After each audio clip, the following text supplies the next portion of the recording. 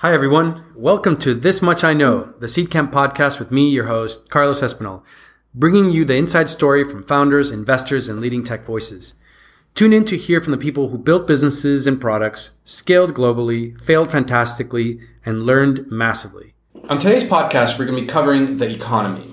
Now, the economy is obviously very complicated, and one of the things that helps me better understand it, and by the economy I include everything from the stock market to geopolitics, and the movement of money. The best newsletter that I receive every day is one from Finimize. With me, I have Max Rafaga, CEO and founder of Finimize, and Carl Hazley, who's the VP of Content. And we're going to be covering what makes up the economy, how it affects you, and how it affects startups and people who want to invest and manage their money. Welcome, guys. Hi, thanks. Hi, thanks for having us.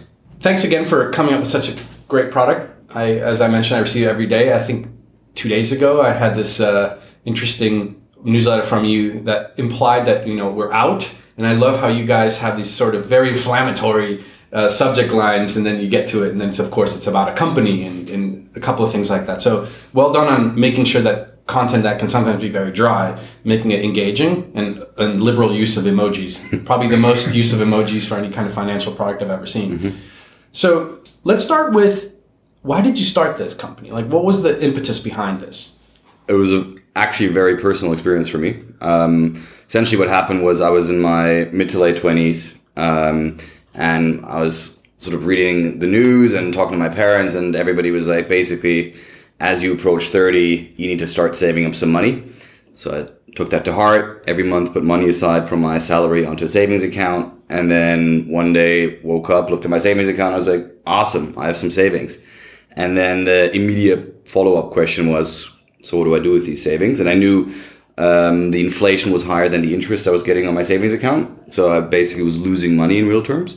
I just didn't really know what to do with it. I'd heard of all the different things that I could be doing. I'd heard of robo-advisors, ETFs, etc. I'd studied economics. I wasn't like a total layman. But I found it very difficult to sort of navigate through the financial jungle.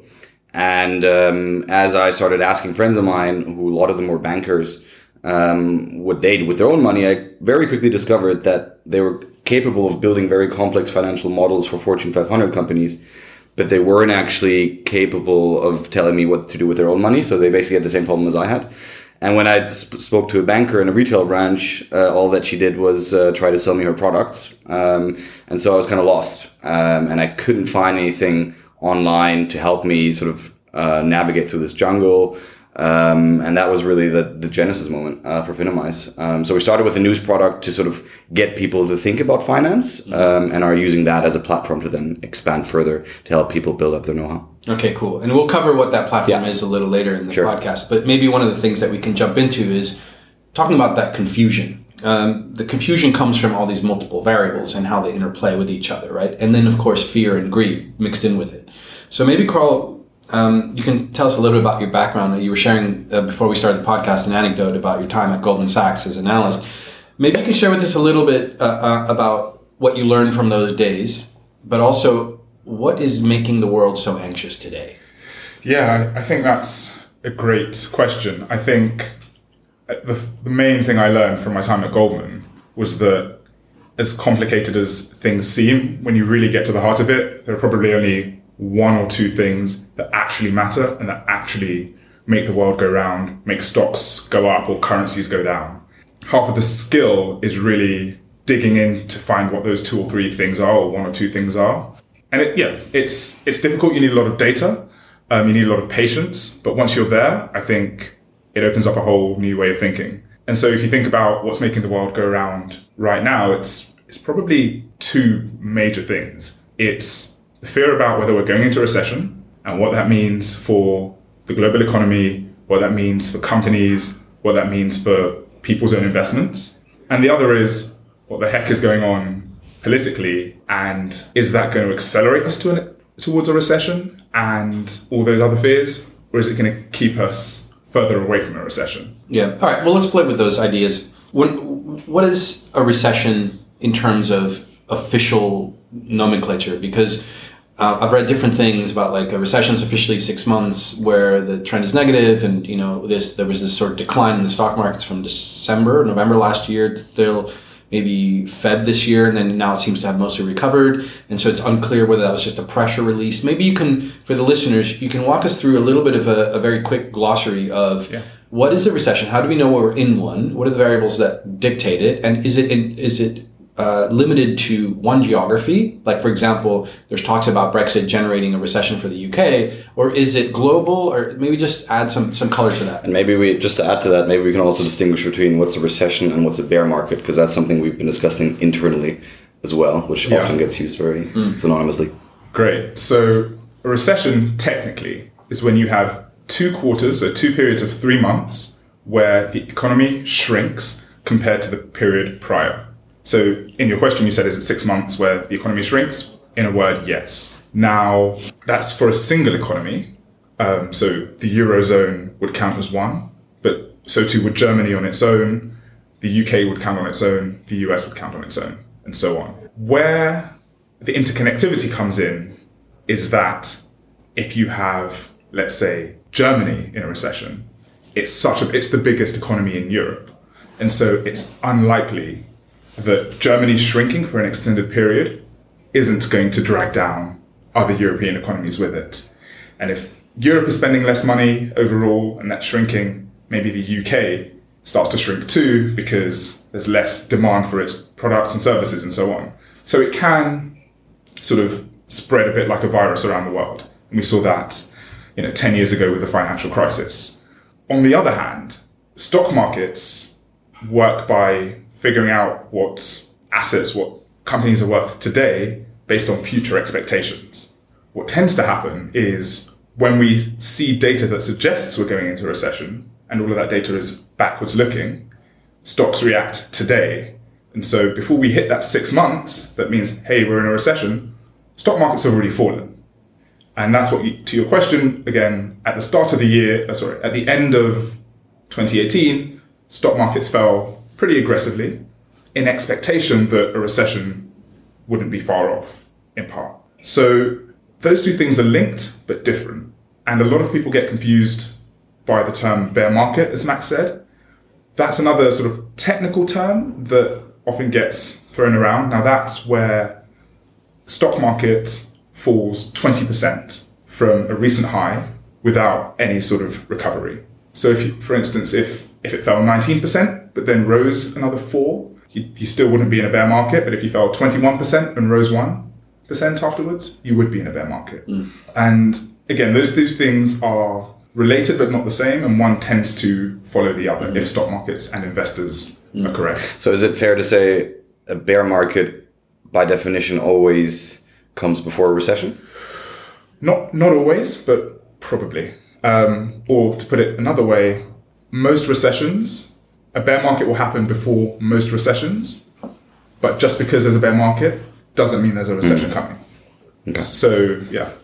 I know that if we make the entire podcast about doom and gloom, I think people will be switching off, or some will stay on because, we all love like a little dystopian future. That's why Mad Max movies do so well. So maybe what we can do is we can quarantine the recessionary talk and then do some positive sort of traction. But I still want to keep on digging on the recession a little longer. So I'm going to put you on the spot and ask you, where do you think the world's going in the next year? Based upon everything that you've seeing include variables, like the Trump factor, there's all sorts of talks about, the stability of the U.S. government, plus, anything having to do with China and potential reduction of the economy there, plus Eurozone decline production, plus on top of that Brexit. Like, what if you had to have a crystal ball and we held you to it a year from now? What do you think is going to play out? So there are a lot of opinions out there. Without that, you wouldn't have a market, and so whatever I say, I'm almost certainly going to be wrong. But I think my opinion is we're going sideways for the next year, and what I mean by that is maybe if I take each major region in turn. In the US, just to look backwards before we go forwards, 2018 had lots of great stuff. It had the benefits of tax cuts, which made it, made people richer because they weren't paying as much tax, made companies a bit richer, gave them more money to reinvest in growing their businesses, boosting stock markets. You had unemployment in the US hit record lows, more people in work, earning more, paying less tax means more spending, which again hits companies, profits up, stock markets up. You had that for most of 2018. Mm-hmm. You don't have that in 2019. Tax cuts are over, and more. It doesn't seem like more are going to come. Employment's pretty good, but it's not going to improve as much as it did last year. Mm. And of course, you've got this trade war.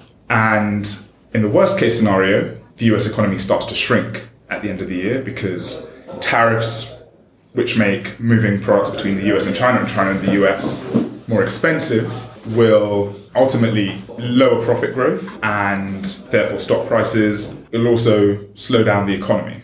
Did you have any thoughts on that, Max? So that was for the US specifically, or was that globally? So that. Or actually, sorry, if I can rephrase that question, because we get this a lot from our users, where they complain. European readers complain, "Oh, you guys only report about America, but I'm based in Europe." So maybe you can touch on that when answering my question. Is this an American phenomenon or is this a global phenomenon? So it's global. Most of the market caps and most of the value of companies in the world is in the US. It's about half. So when the US sneezes, the world catches a cold. It's as simple as that. So what that means is the US economy slows, so too will Europe. And it's the point But why? So it's the point I made earlier when we were talking about Europe, Germany, and recession, in that if Germany shrinks and Europe shrinks, its major trading partner, for one, the UK, may also shrink. The US and Europe trade loads between each other. So if the US economy is shrinking and it's buying fewer things, its companies are buying fewer things, the seller of those things, in a lot of cases, is Europe. Those companies there, those governments there, aren't getting as much demand for stuff. And so whatever's happening in the US reverberates into Europe, less demand, weak economic growth, and so Europe might start to shrink. And similarly with China, China's responsible for about a third of the European economy. And you're seeing that right now, in that China's economy's growth is still super high, but slowing. Exports are dropping partly on the back of ongoing tariffs with the US. And yes, it seems like there might be a deal, but let's sort of see what happens and how important that ultimately ends up being. And consumer spending is down in China as well. Now, to bring this back to Europe, the biggest export market for Europe is China. If you think about luxury cars that come from Germany, if you think about luxury handbags that come from France, Italy, to name a few countries. If China's spending less because of its beef with the US, Europe suffers. Mm. It's all connected. So, to your question, sometimes we don't have the word Europe in the subject line or in the headline, but everything bounces around to Europe. And if you're a European investor and you turn around and the stock market's down on a given day and you can't find an obvious reason, it's probably the US or China. So I want to play around with the idea that you brought up, Max, earlier in the podcast about somebody who's somewhat financially literate, trying to make sense of this stuff. They do it on their day job. They hear these variables that Carl brought up, and they're like, yes, I kind of get it. They're all interconnected, and I get that this one is affecting that one.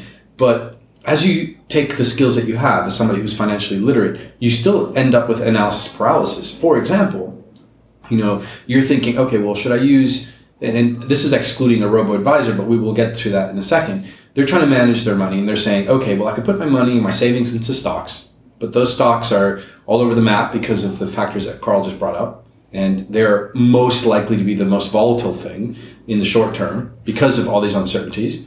And then the alternative is, I'll put it in bonds, which are available through robo-advisors and other platforms like Vanguard and whatnot.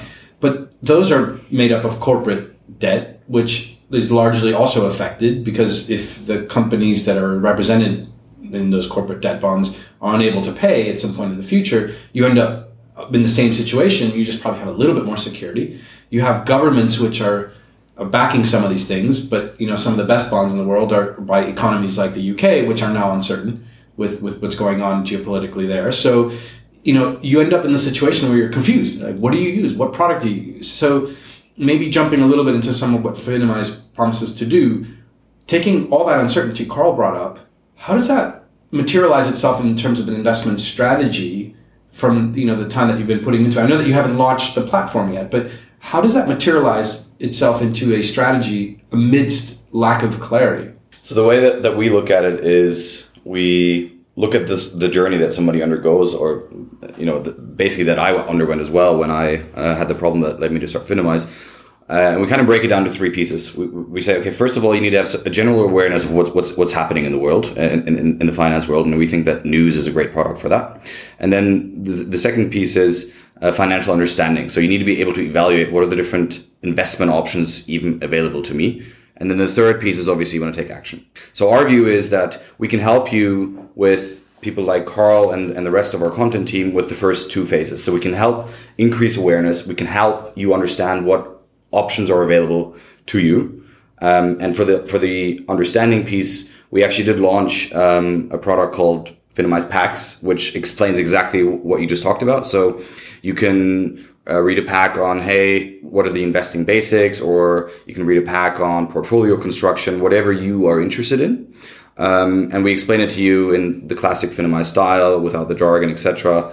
And you can read it or you can listen to it via audio in our app. And we then sort of design these journeys where people can say, hey, I am not invested today. I want to start investing. Or I have a robo-advisor, but I now want to start investing myself more actively. And so we design these journeys for people. We present them with the relevant packs, and then we let our community interact with each other and help each other out. We found that content and tooling can only go so far. And the social interaction where you start asking, when you start making an investment, the likelihood that you've asked your friends or people that you respect for their opinion on what they're doing is quite high. And we see that quite a lot with our community members. And so we do that on a digital platform where we let users interact with each other, help each other out, and recommend stuff to each other. And we kind of just provide the platform for that. And we found that paired with the content is a very good way to help you navigate through that jungle. Because let's take the example of somebody who's gone from zero to invested a week ago, and I'm about to go on that same journey. You're probably going to be able to help me really sort of navigate through this choice paralysis way better than any tool can, because you've just gone through that journey yourself. Okay. So it sounds like a large part of what Finimize is doing is connecting people that are going through the same journey, providing information.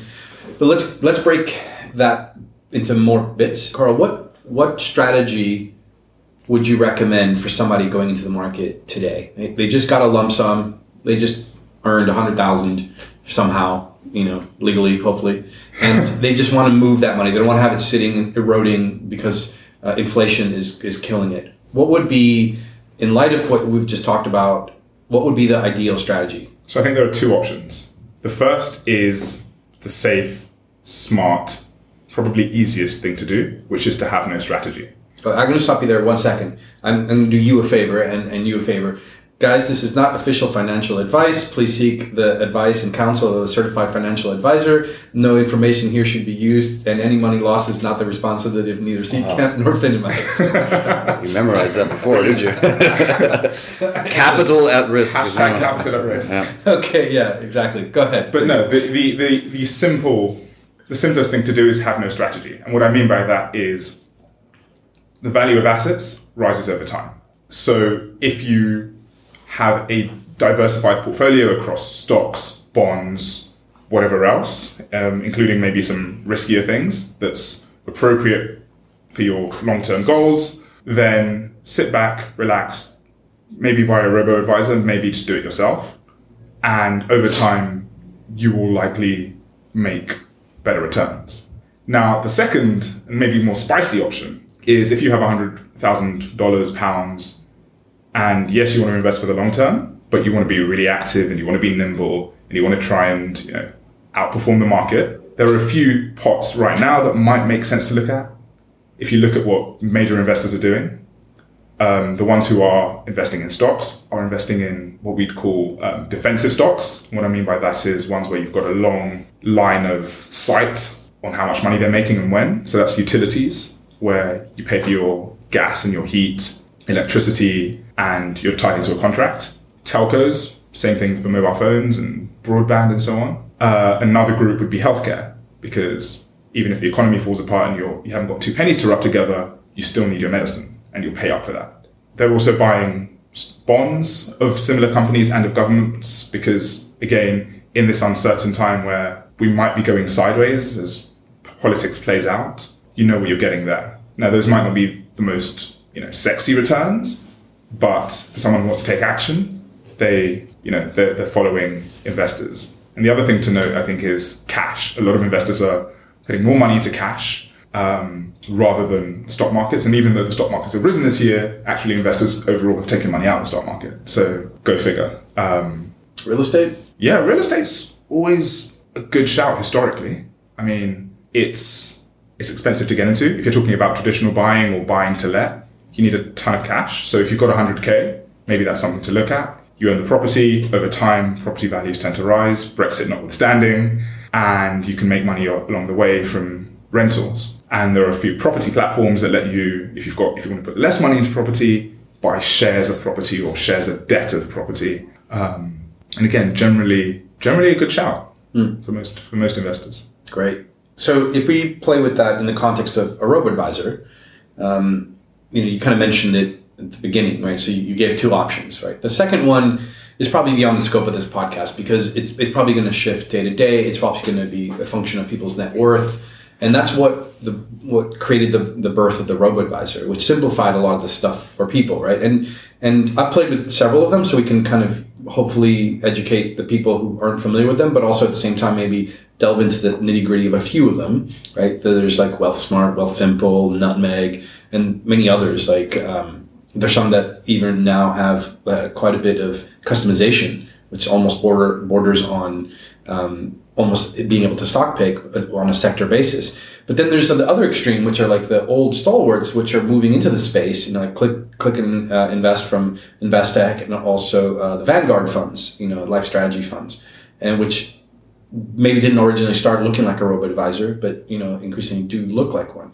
So maybe what you can do is help us understand what a robo-advisor does, firstly, how it is that they determine risk, because if you look at most of them, there's like these buckets of risk that they have identified. Some use numbers, some use labels, and it's a mix of bonds and stocks. And how is it that they outperform or underperform each other if, in fact, a lot of them are using a standardized form of risk? So on the first question, what do robo-advisors do? Mm-hmm. That's relatively simple. What they do is they take your money, invest it across a number of different assets using algorithms and questionnaires to determine how best to do that for you. Now, how they try and figure that out is to measure your risk appetite. And that's a function of age, when you want your money back, usually, which is a question around when you want to retire, and how risk tolerant or averse you feel personally. The idea being a 20-year-old can take more risk today because if they lose money in the short term, they have longer to make it back. Whereas a 60-year-old hasn't got long at all to make as much, to afford to take the risk of losing money. Mm-hmm. Those things generally come together to give you a risk profile and determine how the robot then allocates funds for you. Now, on your second question about how they do that matching. So you mentioned this earlier. Stocks are more risky than bonds, and that's something you sort of just know. But how you can, I guess, mathematically prove this is to look at something called volatility, which is how much do the values in these things, in stocks or bonds, swing over a period compared to one another. And the short answer is the more something is able to move around on a given day, the more likely it is to go up a lot or down a lot. So high risk, high reward, potentially.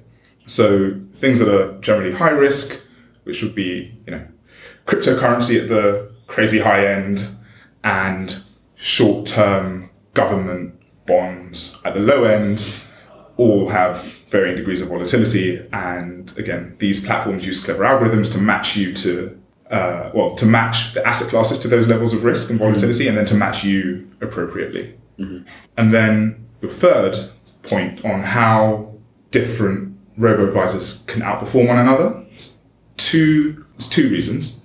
One's location. If you are a Brit using a robo-advisor, you are likely to have more of your stocks allocated towards the UK or Europe or both, versus an American using the exact same robo-advisor will have more of their stocks allocated to the US and less to Europe. And do you want to walk the audience why is that the case? Because in a world where stocks are purchasable almost globally, and I know part of the answer has to do with currency efficiency, but you would think that by now robo-advisors have figured out a way of making that a little bit more neutral. But maybe you can walk us through that for an average listener. And maybe to add to that, because we actually did quite a deep dive analysis. I don't know if you have the numbers off the top of your head. But we looked exactly at what the robo-advisors that you mentioned, what exactly do they invest in? So maybe you can throw that in there, because I thought, for me, that was really interesting. Yeah, so I think, one reason is currency efficiency. It's also currency risk. So if you think about what the robo-advisors are doing in the first instance, it's trying to assess your risk and then appropriately match it. Now, if I've got risk of, I'm just going to put a number out there, 5 out of 10, I can invest however the algorithm determines. As soon as you then put more of my money outside of my home currency, that's moving my risk to 6 or 7, depending on where. Simply because there's the efficiency aspect, which saves them money, which is fine, but let's put that to the side. But it's now, if the dollar gets stronger or weaker, or the euro gets stronger or weaker, the value of my investments change, even though I haven't necessarily consented to that additional risk. So that's one reason to put you more in your domestic currency or local currencies, because they're less likely to fluctuate. The pound and the euro don't fluctuate as much as the euro and the dollar, for instance. And the other reason is what they actually own. So, and this is going to get a little bit like Inception, so bear with me. Let's say a robo-advisor owns 60%. There are two identicals. Let's say a robo-advisor has 60% US stocks and another robo-advisor also has that. Yeah. Let's say robo-advisor A buys those US stocks via a Vanguard ETF that tracks the S&P 500. Yeah. And the other, Robo B, does it via Fidelity Index Fund, ETF, that tracks the S&P 500. Now, they both should be doing exactly the same thing, but if you go a level deeper, each of those ETFs may not perfectly track the S&P 500, because rather than, well, what they are doing is effectively, and I'm simplifying it a bit here, going up, buying equal amounts of all of the stocks in the S&P 500, building a bucket of however much it is with 4% and a bit Apple, 3% and a bit Microsoft, 3% Amazon, all the way down to the smallest company in the right proportions. Yeah. And those companies' values change every day. And so as best as these guys might, they're not exactly going to rebalance and get the right amounts in. And sometimes that works to an investor's advantage. You might do a little bit better than the overall market on average. Sometimes it works the other way around. And so those small differences between funds and therefore between robo-advisors can start to add up if you do that across several hundreds of funds that various robo-advisors might be investing in. Take that together with currency and you can see pretty divergent performances, even if you've got very similar investing patterns. And you mentioned, Max, that you had done a review, maybe internally, of how different robo-advisors have performed. Is it too cheeky a question to ask you to list that, or? Well, we actually have it in on our platform where we track all the different performances of the different robo-advisors, and we have actually started collecting reviews from our own user base, where users tell us how happy they are with their robo-advisors. Mm-hmm. I don't know the numbers off the top of my head for the returns. I think they were all fairly similar. And then if you compare within the country, and then if you compare the UK versus the US were doing way better than the UK robo-advisors in terms of returns. Mm-hmm. So like a Betterment Wealthfront was doing way better than the equivalents here. And that's largely because of that local bias, because today's actually the 10-year anniversary of the longest bull market in history.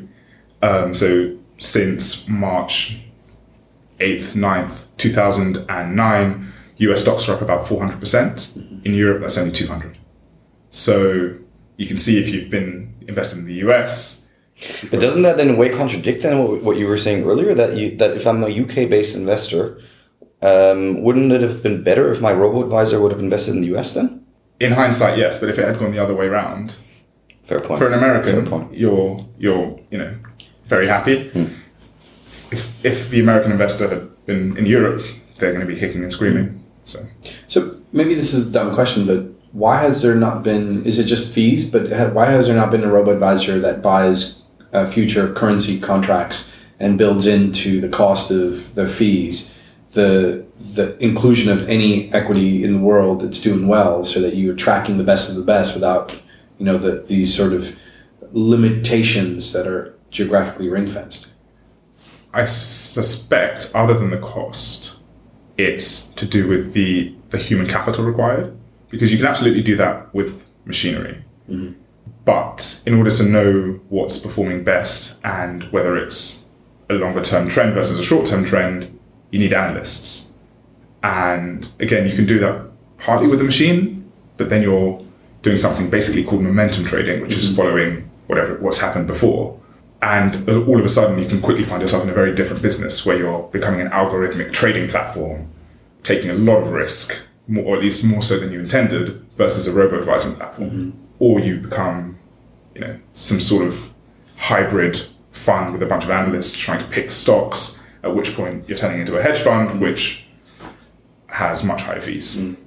And maybe the last controversial question on this, there was an article written about how robo-advisors are popping up left and right and therefore creating an inflation pressure on the value of the stocks that they pick, or the ETFs that they pick. So it's almost like the very popularity of it skews the market towards the things that they can and cannot buy.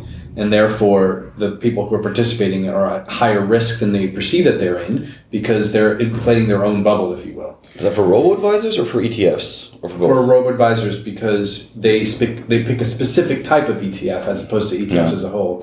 Yeah, it's funny you asked that. We actually wrote about that this week. We were sort of saying it seems as though there are sort of magical stocks that go up more than the others and fall less than the others. And yeah, I mean, it's definitely a phenomenon whereby the stocks in the most popular ETFs are in greater demand when money's going in, because people buy when markets are going up. And on the way down, ETF holders are slower sellers than single stockholders. And again, it creates a sort of cushioning effect. Yeah.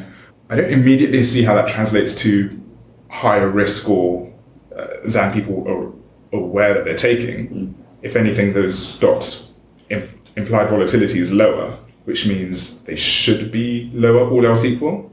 But there's certainly, I think those mechanics are well understood by certainly big institutional investors. Mm-hmm. The risk is that retail investors don't quite understand how those things work. And so the normal person thinking, I'm going to pick this stock, might get burned. Also, I think there's a question of scale of these robo-advisors. I think if you really zoom out, they're actually quite small. Mm-hmm. I think the most mind-blowing statistic that I saw there was that Vanguard, I think every 3 to 5 days roughly, takes in the total amount of assets under management of Betterment or Wealthfront. Every 3 to 5 days. I wonder really how much impact a robo-advisor has, given the fairly small scale compared to these larger players like a Vanguard, Fidelity, etc., BlackRock.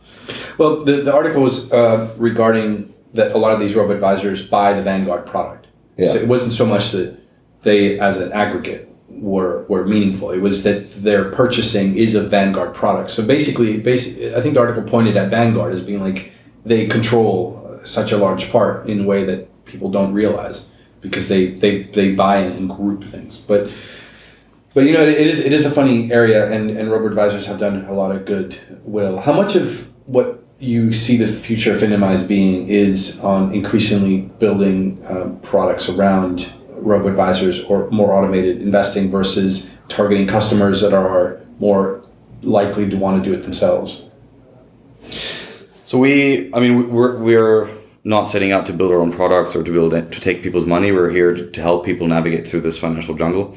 What we're seeing, and this is anecdotal, obviously, but what we're seeing is this progression of people or people's investing habits. So they typically start out going from zero to invested by putting money to a robo-advisor. They then educate themselves a bit more and really understand what a robo-advisor does.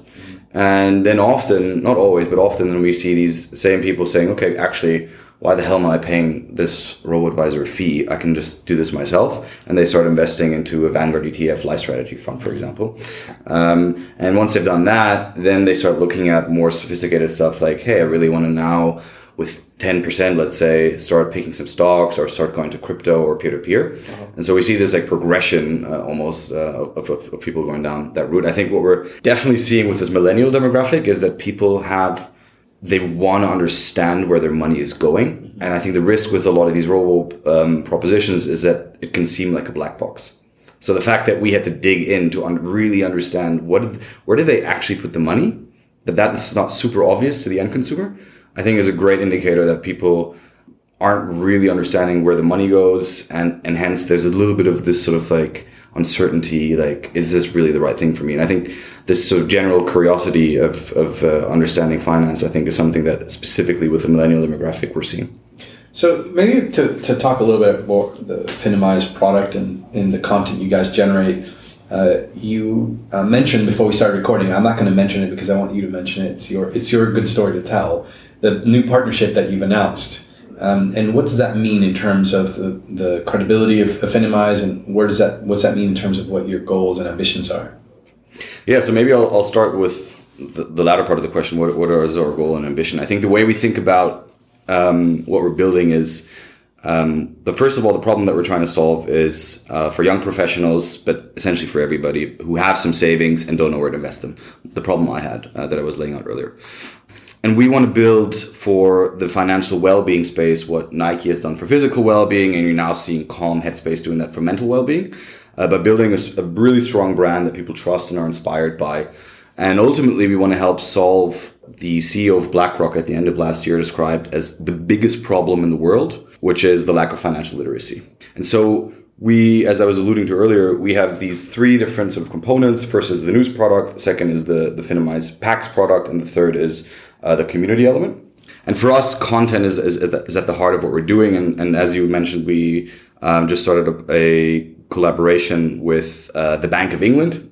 So we are sort of co-producing content. They're using some of our content for their own platforms, and we're using some of their content on our platform. And for a startup like ourselves, that's obviously a huge sort of testament to the quality of the content that Carl and his team put out every single day. And another sort of testament to that is always we see a lot of fairly senior finance people on Wall Street or also here in the city reading our content every single day. So it can seem like a simple product, but the substance that we try to put into the content specifically, is really, really what we focus on and put a lot of emphasis on. That's great. And it sounds like, Carl, you're leading up the part of the content team, and what are the goals that you guys have for content on a daily basis? I mean, how do you scour that? I mean, your newsletter is so punchy, you must have tons of stuff that you need to curate. What is it that people that read it are getting in terms of why that's relevant today?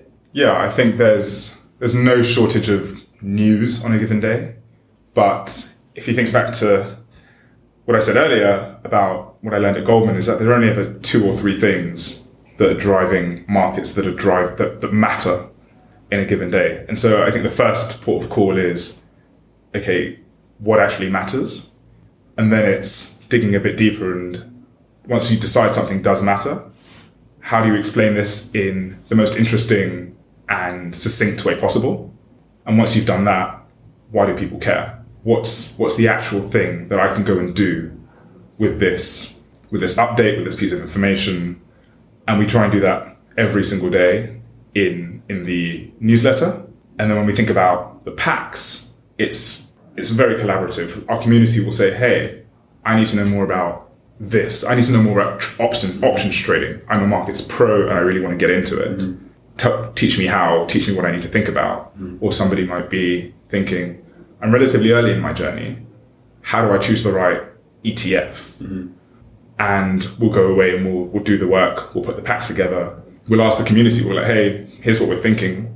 Are there any other questions, having read this, that we should go back and answer before we even get to the end of it? And there it's, the question we're asking ourselves is, what can we tell these guys that makes them smarter, makes them more informed, but also empowers them to make a decision? Even if that decision is not to invest at all and to, like Max was doing, lose money because your current account is paying you less than inflation, that's fine, but just do it from a position of strength rather than indecision and a lack of knowledge. Yeah, fair enough. Now, one thing we haven't even covered, hasn't come up at all, is commodities like gold. Where is Finimize's view of including alternative store of value that classically have been used to park money and not stocks and bonds and real estate? I think that's a great example of a pack, right? I mean, if you probably can tell more about that than I can. Yeah, I think gold in particular is interesting because, yeah, you're right. It's been classically a store of value, and you'll see countless articles if you Google it saying investors are buying gold, they're nervous. Investors are selling gold, they're buying stocks instead. But I think maybe what's more interesting is some of the sort of harder commodities. What I mean by that is metals like copper and iron ore that go into buildings and things like that. And we were talking about the economy earlier. One of the great indicators about the strength of the economy is the prices of those things. Because when China's economy is doing well, or the US or Europe, anyone's doing well, they build more, they invest more in their infrastructure.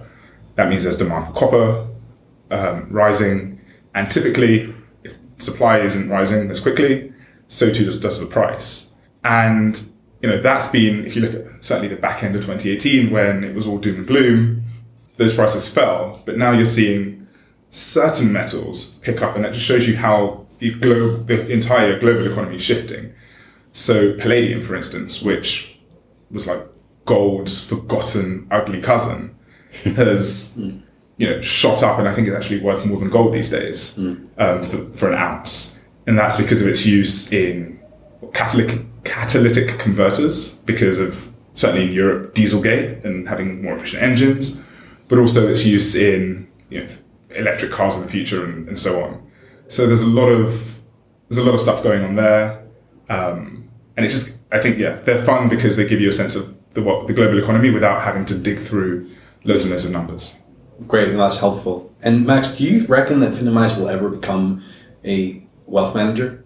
I think the way we think about it is if we can't offer a unique proposition to the end consumer, then why even bother? And I think coming back to some of the products that we mentioned earlier, you're starting to see also commoditization of some of these propositions. Like, how do you distinguish between certain robo-advisors? Yeah. So we don't really want to enter that game. I think where we can see ourselves is perhaps one day having sort of a physical space where kind of I like to picture it or imagine it like what Apple did with the Genius Bar. Like, if you could build a Genius Bar for financial advisors and then let our users, with sort of, we know a little bit about them through their usage of the app, come in and have a bit of a modern experience for wealth management. I think that's something that we could imagine ourselves. We aren't really aimed at now building a robo-advisor or product like that. We don't think there's a need for that. Well, you guys probably go out to a lot of dinner parties and you probably get hounded for investment advice. What are the funniest questions you've ever been asked at a dinner regarding what you do or investment advice? This is a bit of a long anecdote, but I think well worth hearing. When I interviewed for an internship at Goldman Sachs, I was asked to pick a single stock that I would buy. The stock that I pitched was a company most people might have forgotten of by now, but it was called Palm. They made effectively the first ever smartphone. They were struggling, they had 2 failed phone launches, and they were about to launch the Palm Pre. And my thesis was, buy this stock because one of 2 things is going to happen. Either the Palm Pre is going to take off, or it's going to fail and someone's going to buy them because a lot of this technology that powers smartphones today was patented by them, and so it has to continue to exist somewhere. I was right, it got bought. That had nothing to do with my interview success, because the guy who was interviewing me didn't disagree. But a year later, when I went back as a full-time employee, I had the same view on BlackBerry. Or back then it was called Research in Motion.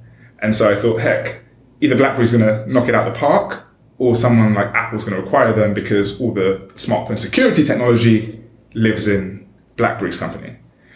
And I remember being at a dinner party probably 6 months into my job at Goldman, thinking I knew everything about everything. Of course, I knew nothing about most things. Sitting there telling people, yeah, this is a slam dunk. I can call big acquisitions. I did it last year. I'm an absolute rock star. Obviously, that didn't happen, and BlackBerry sunk further and further and further. And yeah, I quietly sold my stock and never mentioned it again. Until today. Until it's today. Now public knowledge. No, we all make those mistakes, Or sometimes we sell too early, which is like when things go wrong and then they recover, and it happens in venture all the time. Yeah. Anyone from you, Max? I wish. I don't think anybody is asking for investment advice. I'm usually the one asking, which kind of got me into Finimas, really, because I started asking friends who really know what they're doing. I was like, that's kind of cool. Like, if I could sort of do that at scale, that's really interesting. So, like, take Carl's brain and just distribute it to the world. Yeah. Well, you know how clickbait has these amazing headlines that make everyone, tempted to click, hence the name. And one of them is always like, 3 habits that successful people do every day, that kind of every morning. Yeah. Now, because you do get to talk to a lot of people in this space, let's ask a clickbaity question. Like, what are now, since your journey started on the basis of I want to get better at this specific thing, it's you solving a problem for yourself. Now, a year or two into Finimize story. What are the 3 things that you have seen the people that are most successful from your exposure in the platform do every day as part of managing their wealth? I think, I'm not sure I can give 3. I think there's one main thing that, so with a few investors of ours come from the financial advice space. And so I ask them always the question, okay, so, what do you invest in? And it's always interesting because they themselves were financial advisors and they would recommend these very sort of complex solutions. And when you ask them, pretty much all of them say, yeah, I put pretty much most of my money into Vanguard Life Strategy ETF. And that was like across the board. So that was something that I think really sort of was an interesting insight there. So that's one thing. And then I guess the other point is, as Carl was saying, is to sort of invest in something and then sit back and don't get too fussed about it, because the reality is that as an average person, you're probably not going to be able to beat somebody who does this full time as a trader. And then I think the third thing that's interesting, which is especially one thing that one of our angels who was a financial advisor always preaches, is how do you even define wealth, and how do you put happiness into the equation. And I think sort of reframing the question of how do you build up your wealth and thinking about it more from a sort of a lifestyle and happiness point of view. I think that was also sort of a really nice different angle to think about it, that got me thinking and got me sort of reassessing how I approach my own concept of wealth. Max, what other exciting news is coming up for Finimize for either newsletter subscribers or for people who are interested in the space? Yeah, so we are actually launching today the Finimize Packs subscription. So you can now get access to today more than 20 packs, and every week we'll produce a new pack in our iPhone app. You can download it and buy a subscription for either $5.99 a month or $59.99 a year. And you'll also get access to some very exclusive beta features that I can't mention yet, but if you do buy a subscription, then you'll see it. And we then basically we'll start building out that library. So that's something that we're launching as of today. Great. Look forward to seeing it. Guys, thanks so much for joining us. It was a pleasure hounding you with all the questions I think everyone, including myself, have. And I continue to enjoy your newsletter. Keep up the great work. Thanks for listening. If you enjoyed the podcast, don't forget to subscribe on iTunes and SoundCloud and leave us a review with your thoughts on our show.